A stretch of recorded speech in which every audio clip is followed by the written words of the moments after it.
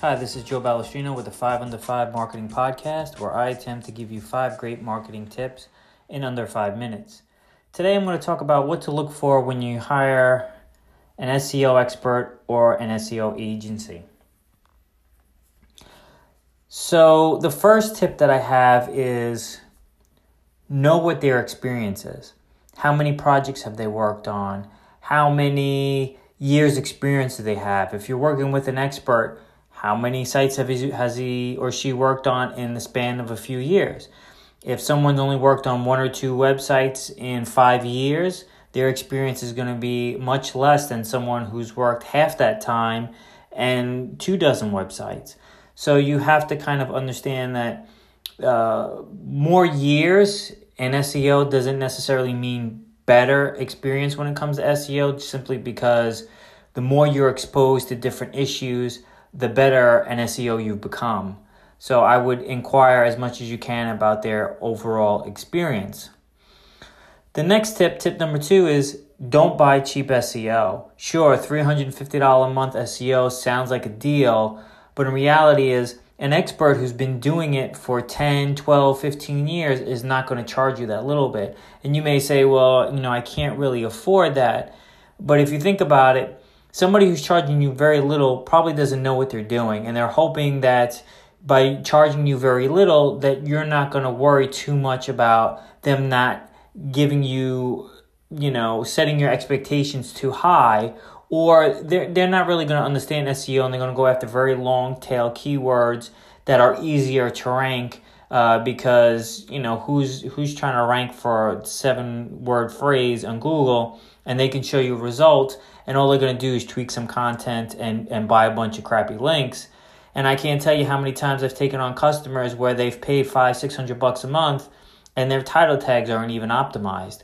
So you want to make sure that you work with someone who understands not only the current status of SEO, but the history of SEO, like how far it's come, the penalties and issues that were, to me, understanding the past of SEO helps you understand the current status of SEO and gives you a little bit of insight into the future of SEO, where when you hire someone for very little, you're going to get somebody who has very little experience.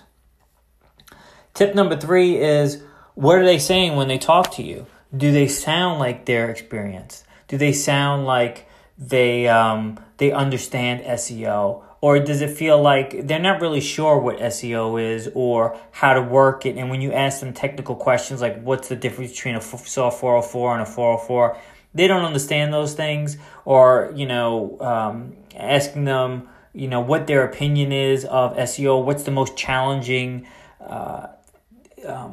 things that they've come across in SEO, what was a difficult project for them to work on.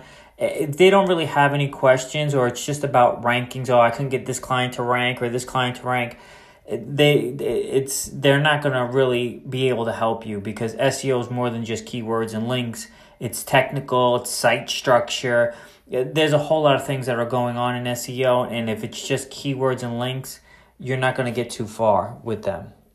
Also, how did you find them? That's tip number 4. How did you find them?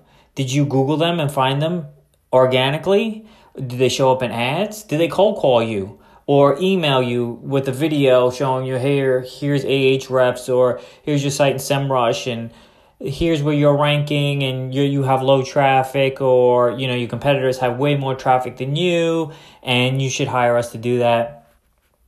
That's really a ploy to kind of get you to use their service. But if they're reaching out to you, then they don't know how to do SEO to bring you in. And from my experience, the most qualified people are people who show up organically because they understand how to compete in a competitive space. Even if your space is not that competitive, I've gotten a lot of business from people just Googling SEO expert New York or SEO expert NYC, New York City. I show up all the time, and that makes people feel secure that I know what I'm doing, versus just sending somebody a video and trying to pitch them on something. It doesn't really speak to one's experience.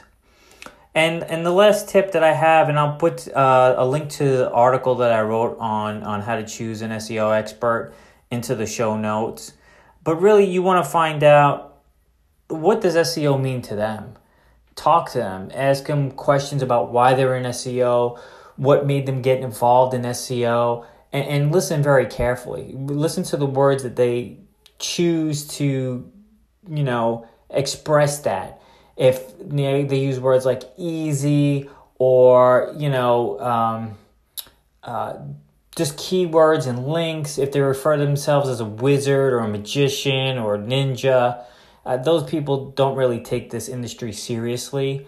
And, I work with companies that spend millions of dollars on SEO, and to them, they don't want to work with a ninja or, a wizard. They want to work with a marketing professional, an expert. And anyone who doesn't take that role seriously probably doesn't know, hasn't gone through the trenches of trying to identify difficult technical issues to resolve, a site that was getting 1 million page views a month and now down to 20,000. They've never had to deal with that. So those are my tips. If you have any questions, email me at joe@joebalestrino.com.